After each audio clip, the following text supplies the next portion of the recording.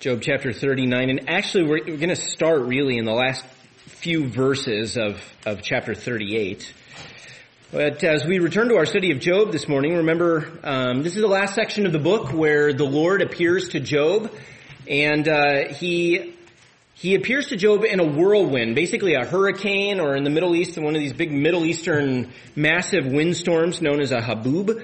And it is frightening and it is terrible. Sometimes we miss that, when Job starts talking about the ostrich and the wild oxen, we think maybe it's like this little one-on-one. No, it's this exploding hurricane all around him in the full force of God's glory. And God does this to basically dress Job down for his whininess in the preceding 30-some-odd chapters. Job wanted an audience with God. He got an audience with God. I don't think it went how Job thought it was going to go. It went very, very differently. And I think the big takeaway for us as followers of the Lord Jesus Christ is that this is really preview of coming attractions of judgment. And we will all face judgment one day. We don't hold God accountable. God holds us accountable. We don't get to question God. God gets to question us. And if we are able to make it known to Him. And the attitude that God wants in Job's life, and I think the attitude that He wants in our life, even as we follow the Lord Jesus Christ, is an attitude of humility, of humble acceptance of the sovereignty of God in what He brings about in our lives, no matter what He's brought about, whether it's great, abundant joy and blessing in our lives or tragedy and difficulty in our lives. We understand that it is God who is on the throne. And there's a sense, I think, in which we are very much like Job. Remember at the beginning of the book, God pronounced Job blameless and upright, someone who fears God and turns away from evil. Well, there's a sense in which through faith in Christ, we are pronounced with that same declaration. We are blameless in the eyes of God. We are holy in the eyes of God. Nevertheless, we will face God in judgment. We will still give an account to Him. And I think what He wants for us in this life, as we anticipate that day, is humility. I titled this sermon, Almost Repentant, because that's actually what we see in this section, is that Job gets close to repentance, but not quite repentance. Even after God appears in this hurricane and peppers Job with question after question after question for almost 2 chapters, Job does not quite repent. And we will see that a little bit later on in chapter 40. And we know he doesn't repent because God keeps going for another 2 chapters. And then we see the true fruit of repentance. So I want to look at this sort of second part of the first barrage of questions that God gives to Job. And then I want to unpack Job's sort of non-repentant response. Remember that in all of this, God is showing Job that He is the creator of the universe and He is the sustainer of the universe. He made it all, but He didn't just wind it up and let it go and doesn't care about it. No, He cares intricately about every detail of the universe. Every little bit. Down to when the mountain goats give birth. That's how intricate it is. That's how much detail God is concerned with and sovereign over. Last time we saw His control over the sun, the moon, the stars, and the weather. And here, at the end of chapter 38, we see His sovereignty over even the animal kingdom. So take a look at chapter 38, and we'll just read these last few verses. So verse 39, God kind of switches from talking about weather and the cosmos to talking about animals. And He says in verse 39, "Can you hunt the prey for the lion, or satisfy the appetite of the young lions when they crouch in their dens or lie in wait in their thicket? Who provides for the raven its prey when its young ones cry out to God for help and wander about for lack of food?" So this begins kind of God's tour through the animal kingdom. Someone once said that God took Job on safari. And it's kind of true. This is really a fascinating section on quite a few levels. First, the point is that God is in control of over absolutely every little bit of life there is. Everything that breathes, everything that can be sustained and lives, God is in control over it. And not just in this big kind of scheme, but down to the very details of how long animals are in gestation. That kind of control. This is very intimate and caring control. He is concerned when they eat. He's concerned when they give birth. He's concerned when they go loose and leave their mom. He's in control of all of that. And it's also fascinating because God finds connections between these animals that Job would never understand. And this is actually what I want to weave for you a little bit this morning, is that throughout this whole section, it looks like just a random smattering of animals from the zoo. Actually, I want to show you how each animal is actually connected to the next. And that's really God's whole point, is that all of this animal kingdom is connected together through God's sovereign care. And Job can't even contemplate, let alone understand and be sovereign over the 8 animals that God's talking about, let alone the thousands and thousands of different species of animals. He's just going to give them about 8 categories of animals here.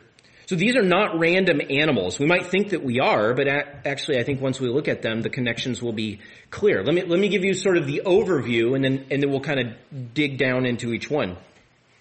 So we saw here in the beginning of verse 39, can you hunt prey for the lion? So God feeds every lion, and then he'll transition to say he also feeds the ravens. So there's a connection between God feeding the lions and feeding the ravens. And then we'll see that God is concerned about the birth and care of each little baby chick raven. Every little baby little raven that's on the planet, God cares about. Just, by the way, like he cares about every little mountain goat that's born. So there's a connection between birth, between the ravens and the mountain goats.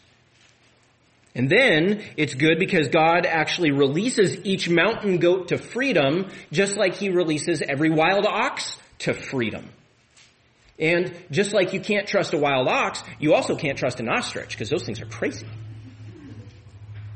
And they're crazy because they're big and they're fast and they're mighty, just like the war horse is big and fast and mighty.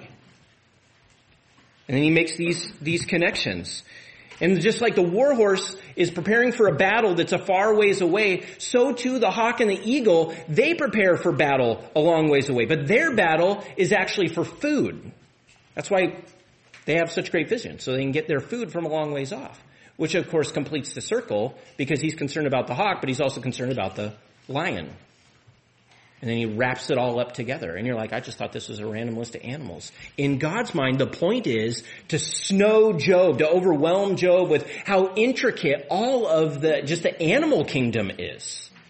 And how much control he has over just the animal kingdom. He's making connections that Job could never even make.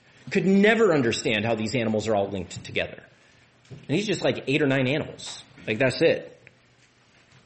But again, notice the connection at verses 39 through 41. We'll start sort of daisy chaining them together. He says, can you hunt prey for the lion or satisfy the appetite of the young lions? Obviously, the answer here is no. When they crouch in their dens or they lie in wait in the thicket.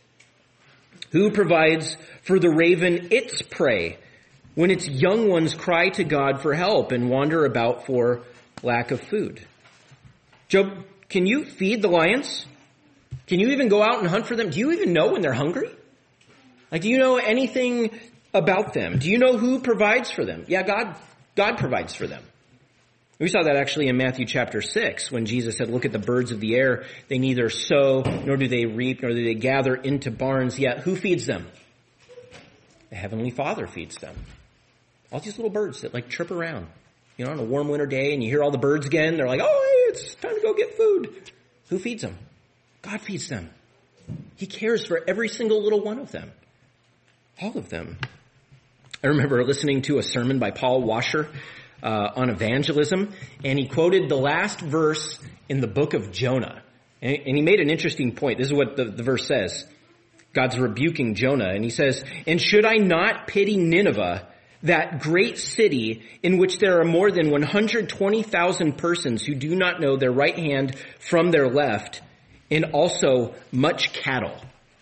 That's how the book of Jonah ends. And Paul Washer makes this point. He says, do you realize that God is more concerned about the physical life of cows than we are about the eternal life of most people? Ouch. It's true. Jonah wants everybody in Nineveh to go to hell.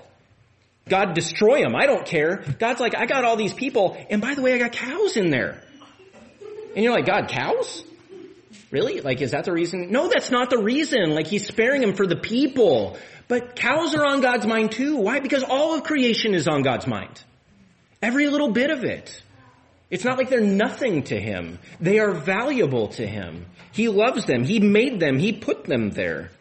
You could try and go off the deep end and say, well, God is equating cows to people. No, he's not. He's just saying it's part of his plan. He takes into consideration the rest of his creation when he's doing stuff, including destroying a city. So God cares for animals, and he shows that by feeding them. That's how sovereign our God is. That's how much he cares for every little animal, even the animals that you have in your home. You're like, well, I don't want to feed them. You are the means by which God gives them food. That's what you do. God loves them through you. Now, watch the connection between the ravens and the mountain goats. Again, that connection is with babies. He's concerned about their birthing. So look at chapter 38, verse 41, and then we'll read through the first 4 verses of chapter 39. He says, who provides for the raven its prey when its young ones cry to God for help and wander about for lack of food? Do you know when the mountain goats give birth?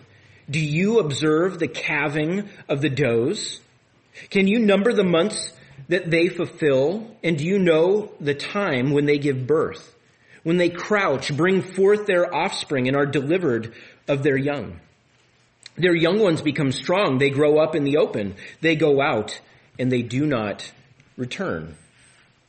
So God cares for little baby ravens, little baby chick ravens, and he cares for little baby mountain goats. Now, the mountain goat that is in mind here is probably what's called the ibex. I posted a video on our Facebook page last night about an ibex. If you're not on Facebook or whatever, just YouTube ibex climbing and click the very first video, and it's this video of a dam where these ibex are climbing. I think it's like an 85 or 90% grade just to get a drink of water about 150 feet up, because that water has minerals that they need. And they're just like climbing up the side of the dam. They can just get up there. No problem. It's really a phenomenal animal.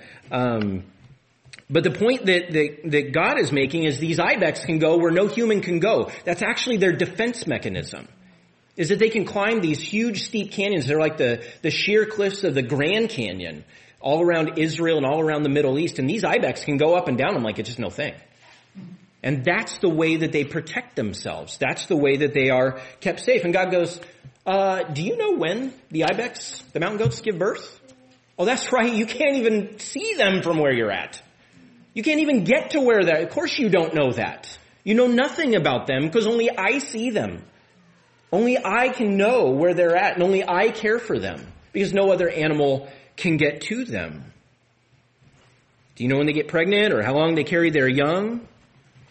No, because Job can only see these animals from afar. He can't go to where they live. God has designed them that way. And God cares for them even in their caves. And the ibex, when they grow up, they don't return home. They grow up and they leave. That's what verse 4 says. Their young ones become strong. They grow up in the open. They go out and they do not return to them. You know who else that's like? That's like the wild donkey. And God says, well, I made the wild donkey too. Look at verses 5 through 8. Who has let the wild donkey go free? So again, there's this connection between freedom. Who lets the ibex go free? God does. Who lets the wild donkey go free? God does. That's the connection in God's mind. Who has loosed the bonds of the swift donkey, to whom I have given the arid plain for his home, and the salt land for his dwelling place? He scorns the tumult of the city. He doesn't like the noise. He hears not the shouts of the driver. He ranges the mountains as his pasture, and he searches after every green thing. So why does the wild donkey roam around out in the open the way he does? Because that's how God designed him. God wants donkeys out there, just roaming around, just eating, because that's what he wants. That's what brings God pleasure. It's kind of weird that the donkeys that we are familiar with here in the States, they're domesticated. They're pack animals.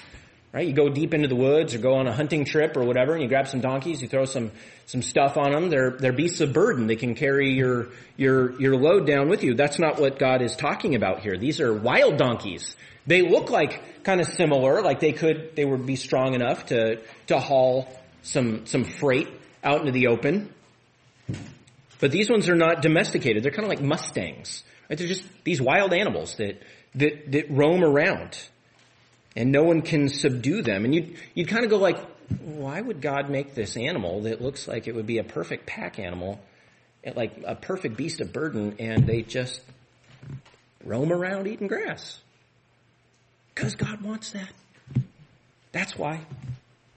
God released the animal. He's like, you know what those hills need over there?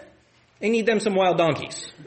That's what they need. To eat grass. Because in my sovereign wisdom, I need donkeys over there eating grass. Why, God? You don't ask me the questions.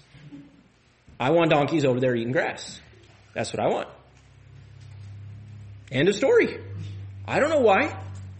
Because that's where he wants the donkeys, and that's where he wants eating grass, and he doesn't want us to do them.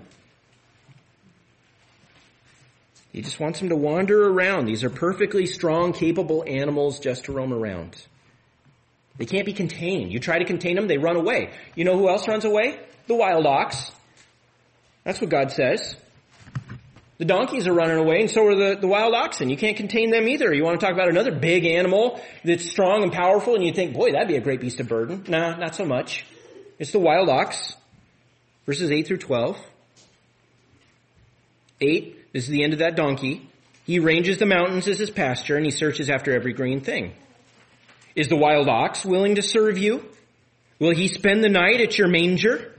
Can you bind him in the furrow with ropes, or will he harrow the valleys after you? Will you depend on him because his strength is great, and will you leave him to your labor? And will you leave to him your labor, Do you have faith in him that he will return your grain and gather it to your threshing floor? Can you bind this animal up and let it plow for you? No, you can't. It's strong and it's powerful. You'd be thinking, man, that'd be great to do some farming with, like big animal, like we could harness it and get it all done real fast. And God's like, can you even keep it tied to the manger? Like, can you take a rope and like rope it down? Will it be there in the morning? No, it won't. It's too powerful for you. You can't do that. I didn't design it for that. I designed it to go wander around the mountains, just like the wild donkey. Again, why? We don't get to ask the questions. Just because that's exactly what God has designed. The ox won't help plow the fields. He won't hang out in the barn. God did not make this big, powerful animal that looks perfect for farming. He didn't make it for domestication. In fact, God says the wild ox isn't trustworthy at all. You can't depend on him at all. He's kind of crazy. Sort of like the ostrich.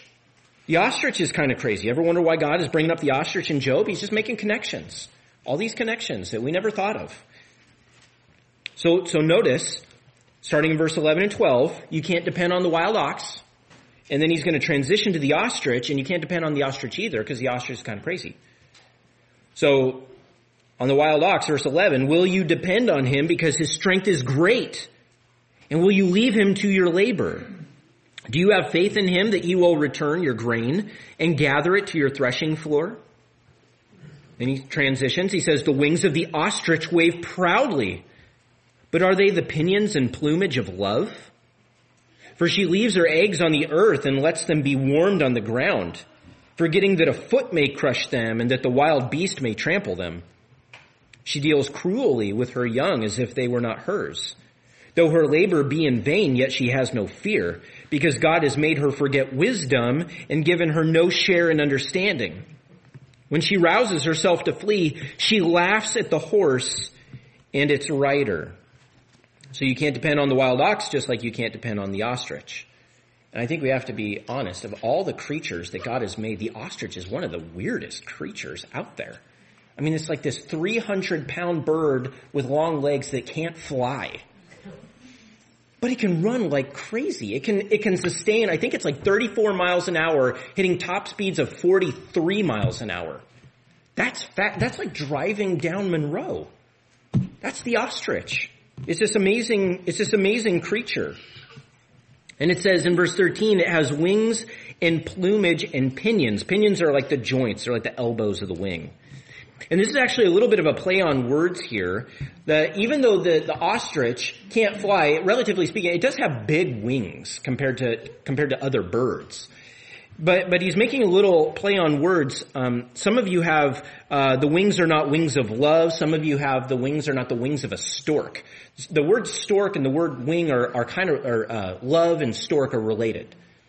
And so he's like, they got these big wings, but they're not loving wings. They're not wings like a chicken, that would gather the little chicks in and protect them. No, for all the big wings that the ostrich has, they're actually not loving at all. Now, this is probably more than you ever wanted to know about ostriches, so buckle up, okay?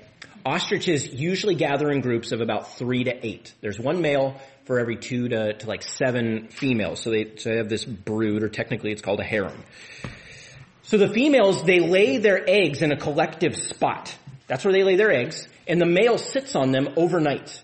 And in the warmer regions, he'll get off during the day and he'll go out and do his thing, and some of the other females will come and they will sit on the eggs in the cooler parts of the day. In the warmer parts of the day, when the eggs are just left unattended, it looks like nobody cares about the eggs, right? That's what God gets at. Like, don't you care that somebody could step on them? They'll get crushed. Like, wouldn't you want to do that? So God is talking from a human perspective. So they have this sort of like community raising of the eggs. Then when the little chicks come out, it's sort of the same kind of community upbringing as well, where one mom will take care of the whole nest for a little while and they'll trade. Well, as you can imagine, you as the mom, you're probably giving special attention to your babies. You don't really care so much about the other babies. And that's why he says she doesn't care about her chicks. She's mean to them. Well, from our perspective, it looks like she's mean.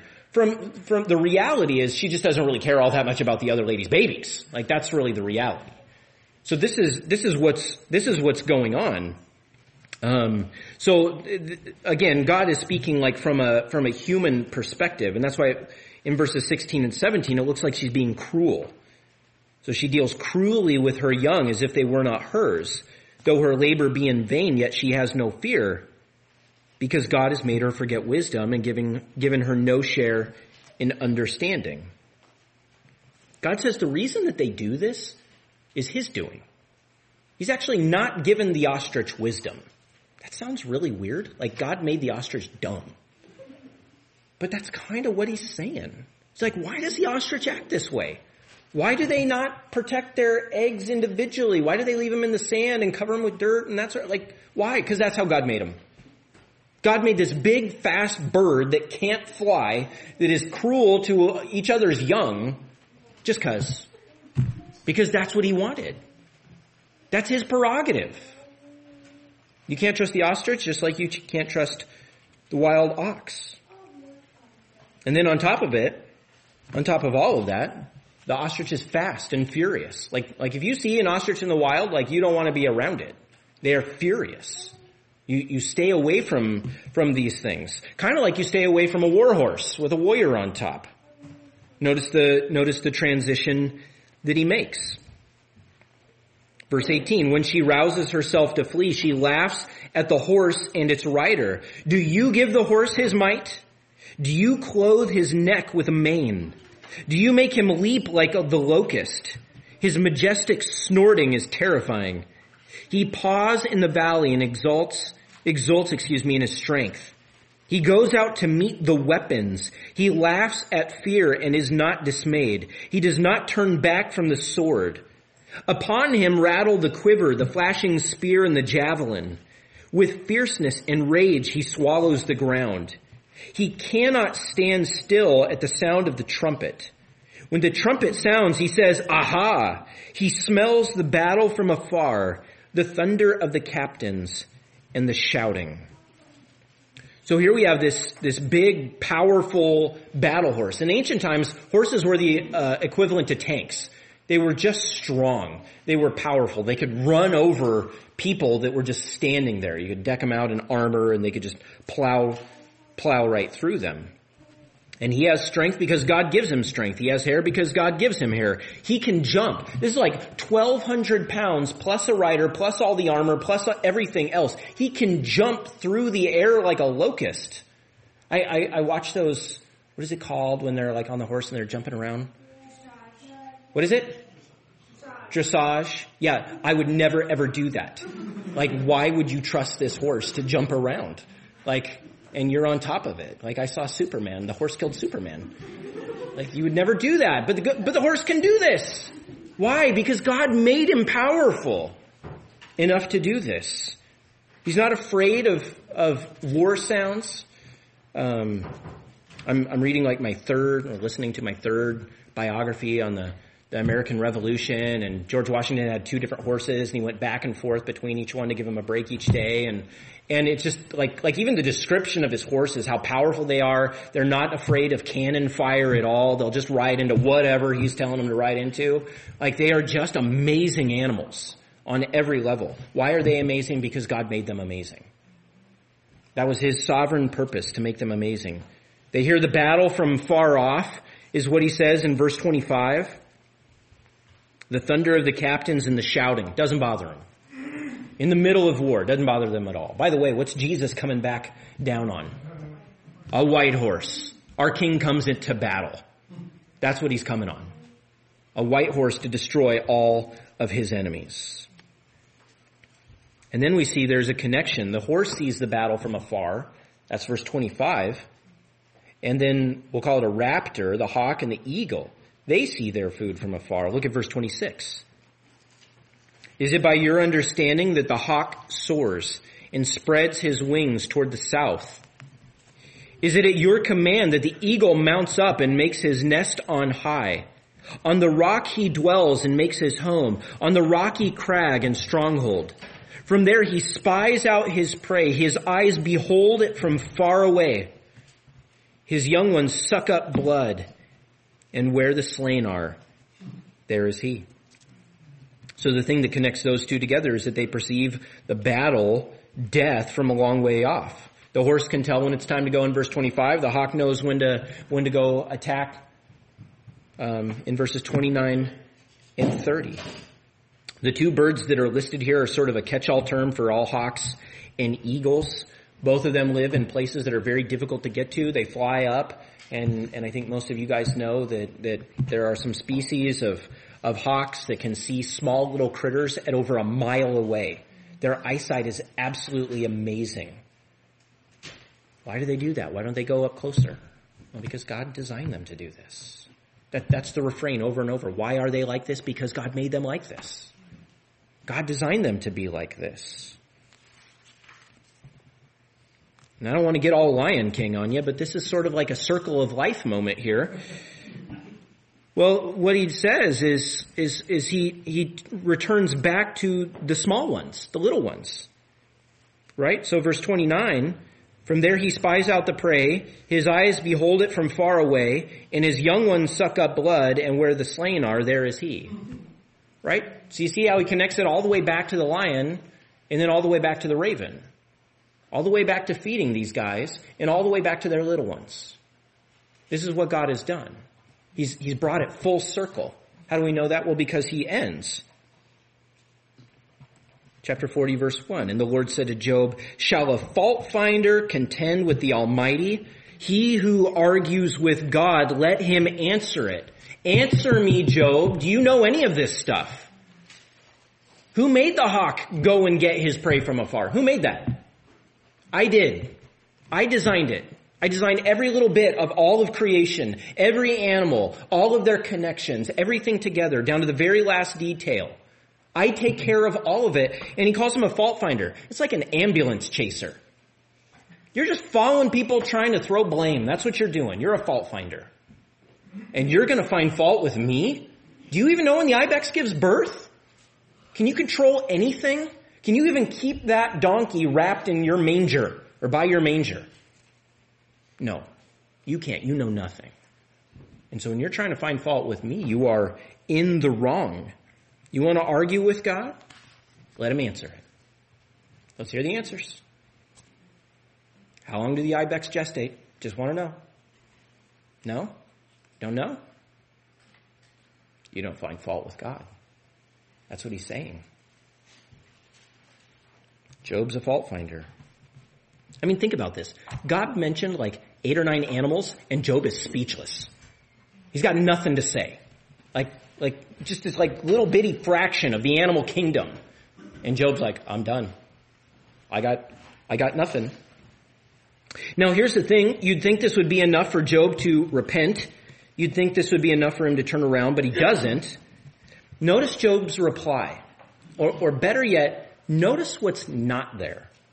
This is the more important thing. What's not in Job's reply? Look at verses 3, 4, and 5. Then Job answered the Lord and said, Behold, I am of small account. What shall I answer you? I lay my hand on my mouth. I have spoken once, and I will not answer twice, but I will proceed no further. His response is basically to fearfully stop talking. But that's not enough. That's a good start, but it's not enough. And this is important for us to understand in the Christian life. We really need to understand what true repentance is. As Martin Luther said, when we are called to follow Jesus, to repent and follow him, this is a life of repentance. So we need to know what repentance looks like. So repentance is not just confession. A lot of people think that as long as they just confess their sin, that is enough. That that's all that God is looking for. Others think that simply stopping the action that you're doing is enough. Okay, well, I'll just stop. I won't do it anymore. This is what I did. I won't do it anymore. That's enough. No, that's also a good start, but that's not true repentance. And this is what we see with Job. We see that he thinks that just not talking anymore is enough to make up for all the damage that he's done.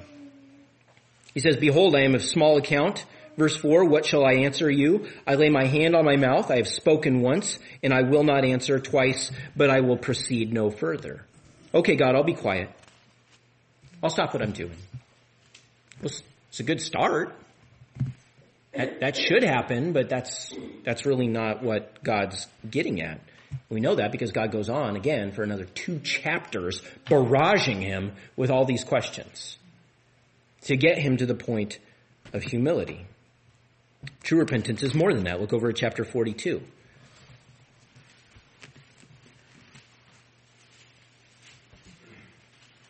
We'll unpack this more in a few weeks. But look at the difference. After 2 more chapters of the barrage of whirlwind and questions.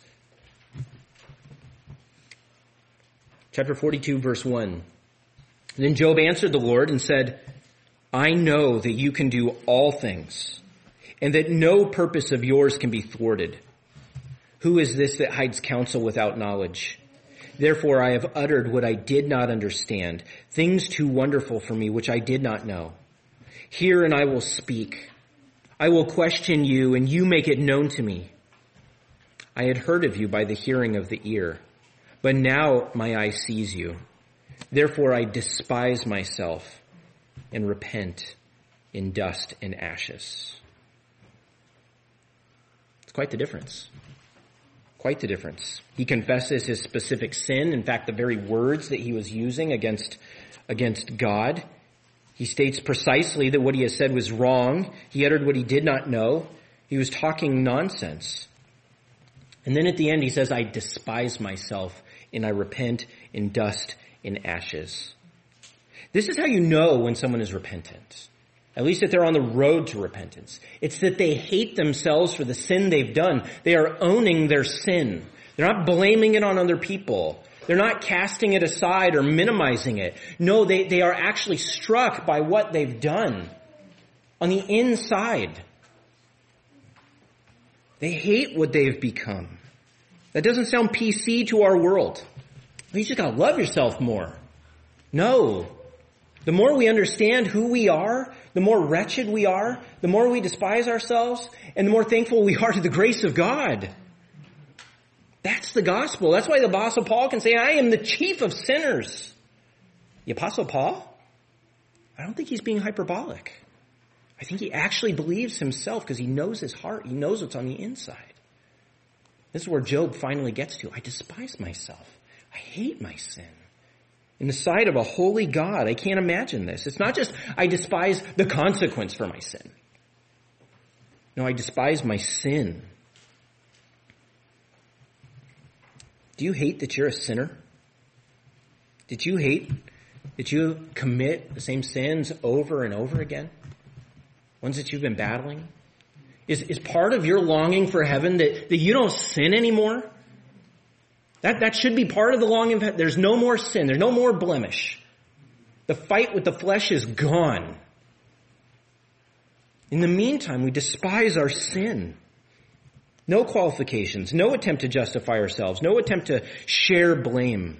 God wants people who repent, who hate their sin, and they love the Savior because he has covered over our sin. He wants people to repent. Repent means to change your mind so much that your actions change as well. That's what repentance is. It's not just agreeing with somebody, though it includes that. It also includes a change of direction for your life. Your actions change because your mind's been changed. And Job signals his repentance to everybody by putting on dust and ashes. He covers himself in this. We've seen this before, that sackcloth and ashes are a public sign to everybody of mourning. So people will come up and go, Job, what you mourning about? Well, I despise my sin. I'm so sad that I am sinful and that I have mischaracterized God and I've called God to account as though God would ever give me an account. This is a public demonstration of his sorrow because he has offended the Almighty. He thought he could contend with the Almighty. What in the world was he thinking? It's a public profession of turning from sin. A public profession that God is always 100% in the right to do whatever he wants with all of creation, including Job's life. This is the humility that God wants Job to have. And this is really the gospel. When we offer the gospel of forgiveness, it includes a call to repent. It's not just, hey, yeah, you get heaven in the golden streets. No, it's you get God, the holy God, who calls you to live a life of blamelessness and repentance the whole way through until you see him in glory. And in the meantime, what God wants from his people is a soft heart. I don't know about you, I get tired of repenting. In my home, saying the things I shouldn't say, doing things I shouldn't do. I'm kind of lazy, I'll be honest, repenting from that. When we get to heaven, you all, there's no repentance there. Because what we only know by faith will be sight. And all that sin will be washed away. In the meantime, stay humble. Let your heart be soft to repent in light of the glory of God and the judgment we'll face. Let's pray. Father, we thank you that though many times you are severe and you discipline us as we need disciplining, yet what you desire in us is humility. May we not be people who are almost repentant. May we be people who are soft to our sin and who are fully repentant. And by so doing, show who we really give glory to, not ourselves, but you, through your Son, Jesus. Amen.